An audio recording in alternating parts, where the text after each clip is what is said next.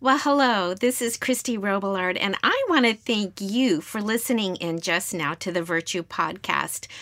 What I'm about to share with you is very personal. This is my personal journey about how the Lord is, and continues to restore my very own soul. I know many of us feel the need for this, to have our souls restored, because it's been a rough few years, so many losses in every area of our lives. People we have loved are no longer with us. Health, homes, businesses and careers, lifestyles, relationships, and even ministry. There are many churches that have lost much of their flock, while others still have not reopened their doors. So many losses. But God has promised us that He will restore and keep on restoring us. The restoration promise found in Psalm 23 promises that we can balance the pain of the past with hopeful progress for our future. The moment we hear the words of Psalm 23, even if in a movie, our attention is caught, our ear is tuned, our hearts are instantly drawn in, because these are the words that are synchronized to the rhythm of our needy souls. Just in casual conversations, when I've shared with friends that I'll be sharing on Psalm 23, I've heard over and over the very same response. Oh, I need that. Well, yes, you do, and so do I. I think we all do. So stop what you're doing for just a moment, close your eyes, and listen to the words of Psalm 23. The Lord is my shepherd. I shall not want. He makes me to lie down in green pastures. He leads me beside the still waters. He restores my soul. He leads me in the paths of righteousness for His name's sake. Though I walk through the valley of the shadow of death, I will fear no evil. For You are with me. Your rod and Your staff, they comfort me. You prepare a table before me in the presence of my enemies.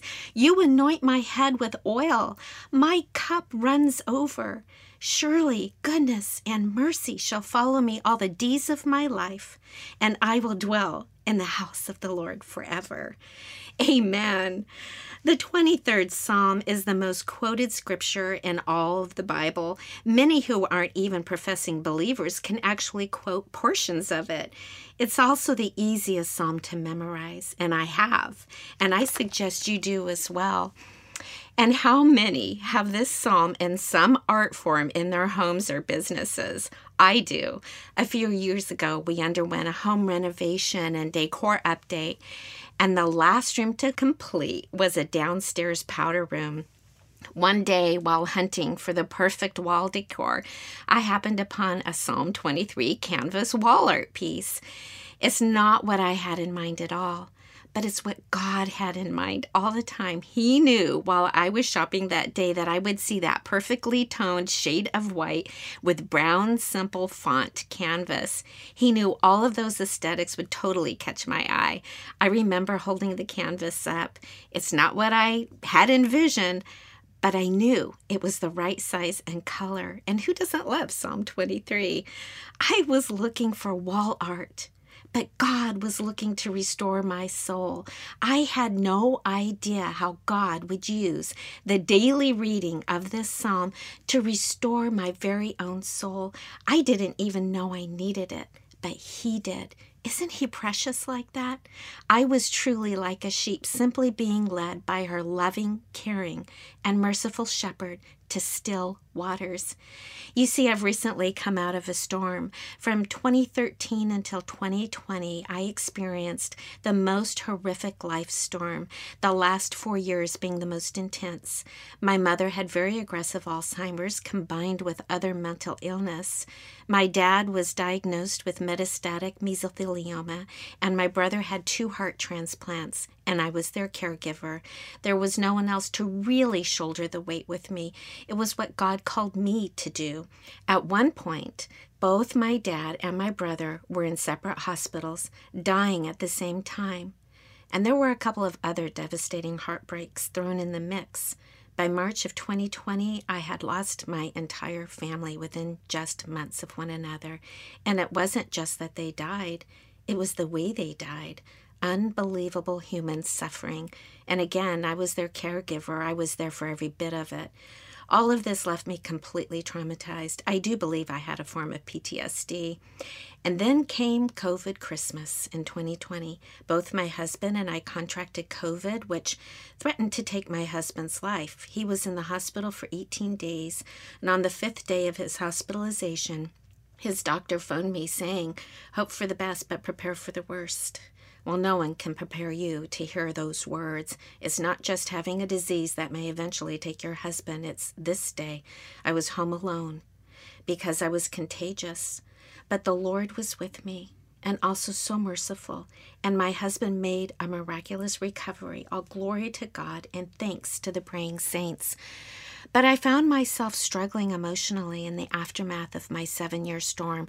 I couldn't just grieve my mom, dad, or brother because of how close together they died. It was all intermingled and messy. Flashbacks, just the most horrible, horrible memories, were constant and just overwhelmed me. I felt like I was drowning in grief. I just could not catch my breath. I developed the most incredible heartache. My emotional pain became a physical pain. I had horrible, constant, real pain in my chest. I even shared it with my doctor. She did an EKG in the office because that's what you do when someone complains of chest pain. The results were normal, of course, but Advil and Tylenol did nothing for my pain. God had to do something for me. I needed the Lord to restore my soul. When I sat down to organize my notes for this podcast, the Lord said to me, "Just tell them how we did it." Yes, I said we did it. I was more than a willing partner with the Lord. I was a desperate partner. He did the miraculous. He did something I could never do. He restored my soul, but I had a role to play too. I told you this is personal, so I'm going to share with you actual notes from my personal journal of me doing my part and the Lord doing His. This is really my testimony. For note-taking, this will be your first point. Read and meditate on God's Word every single day. This was me doing my part. Psalm 23 says that He leads me to quiet waters. He leads us, but He won't make us drink. You've heard the phrase, you can lead a horse to water, but you can't make him drink. It's true. I had horses. I know you can't. I realize this sounds ultra basic because it is. It's basic, but the reality is too many Christians are like the horse that has been led to water but won't drink. They don't do the basics. Life is a marathon, friends, so we need to drink deeply of His Word, not just to sip at it. So I don't just read, I ponder and I meditate on it. I also use my imagination to envision what I'm reading about. God has given us an imagination which helps us see beyond the black and white words on paper. And while I drank deeply of all Scripture, I clearly had a divine appointment with the restoring power of Psalm 23. He literally placed it in front of my eyes every day. And I've come to believe there is a unique anointing on this psalm for the struggling and wounded sheep of His pasture. It's special. There have been other passages of Scripture and specific verses that the Lord has used in my past, but for this restoring season, it has been Psalm 23. You may have another Scripture passage that has your name on it. It may not be Psalm 23. Just follow His leading to your assigned quiet waters. So read your Bible daily, meditate, ponder, and use the imagination God has given you. Also read it aloud over yourself. And maybe you're wondering what I mean by this. So this is your second point. Speak His Word aloud over yourself. This is what David is doing in the 23rd Psalm. This is David doing his part as he proclaimed to the Lord who He knew Him to be and all that He has done and continues to do for David. Every day I proclaimed the same things about the Lord that David did in this psalm. As I proclaimed back to the Lord his word, I also proclaimed these truths to myself. This was me doing my part. This is how I took ownership of his promises. This is how I have gone from knowing it to really believing it. I remember one night in 2015 that was especially dark. Every corner I turned looked hopeless because I could see where I thought everything was going. And then I remembered a specific verse. And so I began to quietly just speak his word aloud, just under my breath, because it was in the middle of the night in bed and I didn't want to wake my husband. But it was Jeremiah 32:27. Behold, I am the Lord, the God of all flesh. Is anything too difficult for me? And by the way, this is a rhetorical question by the Lord. I just felt it compelling to just speak his word aloud. And the more I spoke his word, the more I believed it. This is what I'm saying. Speak it till you really believe it. I probably spoke that verse over myself about 50 times or more that night. I don't know, but it was a lot. It began as a disheartened whisper, just barely there. But as I continued, I began to experience this holy joy bubble up within me. I literally had a smile on my face. I could feel his presence and his joy resting on me. And I could feel his power too. There is power in his word. It is alive. And when you speak his word aloud, you are speaking living power over yourself. So do it, and do it often. Don't just speak his word once and maybe not experience anything and then give up. Keep speaking his word until you sense the bearing of witness of his spirit, and you have his spirit. That's what Romans 8:11 tells us. And so the third point is, tell him what you really want him to do. So remember that pain I told you about in my chest that I couldn't get rid of? Well, on January 10th of this year, 2022, I finally pleaded with the Lord to take the pain away. For 2 years, day and night, I struggled with this intense pain. I don't know why. For someone like myself who asks the Lord for the most outrageous things on a regular basis, that it took me so long to actually ask and plead for this pain in my chest to be removed. I just thought it was hard grieving, that it was just a process I had to go through, something I just had to live with, something I had to bear, but I couldn't live with it or bear it any longer. It was too much. And what I'm about to tell you is this.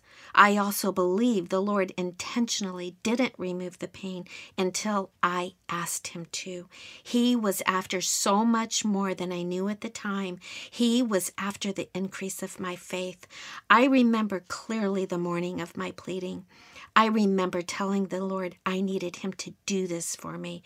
Just like Jacob in Genesis 32, I wasn't going to let him go until I felt that I had received what I needed. Again, this was me doing my part. In Mark 10 and in Luke 18, there is a story about a man named Bartimaeus who called on the Lord this very way. He wasn't going to let Jesus get by him without receiving what he wanted. Bartimaeus was blind, and Jesus was with his disciples approaching Jericho. And Bartimaeus began to call out loudly and repeatedly to Jesus, "Jesus, Son of David, have mercy on me." And those with Jesus told him to shut up. But Bartimaeus cried out all the more. And this is what I love about this story. The word tells us in both accounts, in Mark's gospel and in Luke's, and Jesus stopped. This is one of the most endearing portions of Scripture to me. Those 3 words say everything, and Jesus stopped. It was as if the world stopped. Everything and everyone was quieted for one man to be heard. And Jesus asked Bartimaeus, What do you want me to do for you? Bartimaeus could have asked for anything, but he asked for one thing, to regain his sight. And Jesus answered him this way, receive your sight. Your faith has made you well. Bartimaeus did his part. He asked for what he wanted the Lord to do. Bartimaeus had enough of suffering. He couldn't bear it any longer. He had faith that Jesus was the answer and that Jesus could restore his sight. And you see, that's where I was that morning. I was like Jacob and Bartimaeus. I wasn't going to let go or shut up because I needed Jesus to do for me what I could not do for myself. And I had faith to believe that he would restore me. Well, after praying strenuously like this, you would think that I walked away with the pain in my chest gone. It wasn't. I wrote these exact words in my journal that morning after pleading. I expect at some point the pain will go away. I sure hope so. See, this tells you how I felt that morning after I prayed. So it wasn't that day. In fact, I don't even know which day it was that he took the pain away, but he did. And I remember the day I realized he had done it. The Lord is sneaky like that sometimes. While driving one day, 2 weeks later, I remember right where I was on the road, the Lord suddenly brought to my attention that the pain was gone. I remember placing my hand over my chest as I drove, searching for it, saying, it's gone, it's gone. I literally couldn't find it. And you know what? It hasn't returned either. And so I wrote this in my journal. The Lord did it. The physical heartache, the pain is gone. I still grieve, but the terrible, real pain in my chest is gone. Hallelujah. I also have a couple of other entries where I was doing my part that proved to be really helpful, that may be helpful for you as well. One day I wrote in my journal, count your blessings, not your wounds. When you're deeply wounded, it's very easy to hyperfocus on your wounds and lose focus of your blessings. So I made a blessings list and I diligently worked on focusing on them and thanking God for each one. I really had to focus myself on this. Another day, I wrote out verses about contentment because I realized I was discontented with my new life. I wanted my old life back. I wanted my family. I desperately miss each one, but also the family I once had. So scripture like these is very helpful. Philippians 4, verses 11 through 13. 1 Timothy 6:6, 2 Corinthians 12:10, and Hebrews chapter 11, the Hall of Faith, all of that chapter, and also Hebrews 13:5. There are more for sure, but these are the main passages of scripture that I meditated on while I was working on contentment. These are all of the things that I did. It's been a journey. I did, and I'm doing my part, and the Lord is doing the rest. He is restoring my soul. The Lord does things for us all the time, too much that we're not even aware of, things we haven't even asked for. But there's a point to having faith, and the Lord is always after increasing it.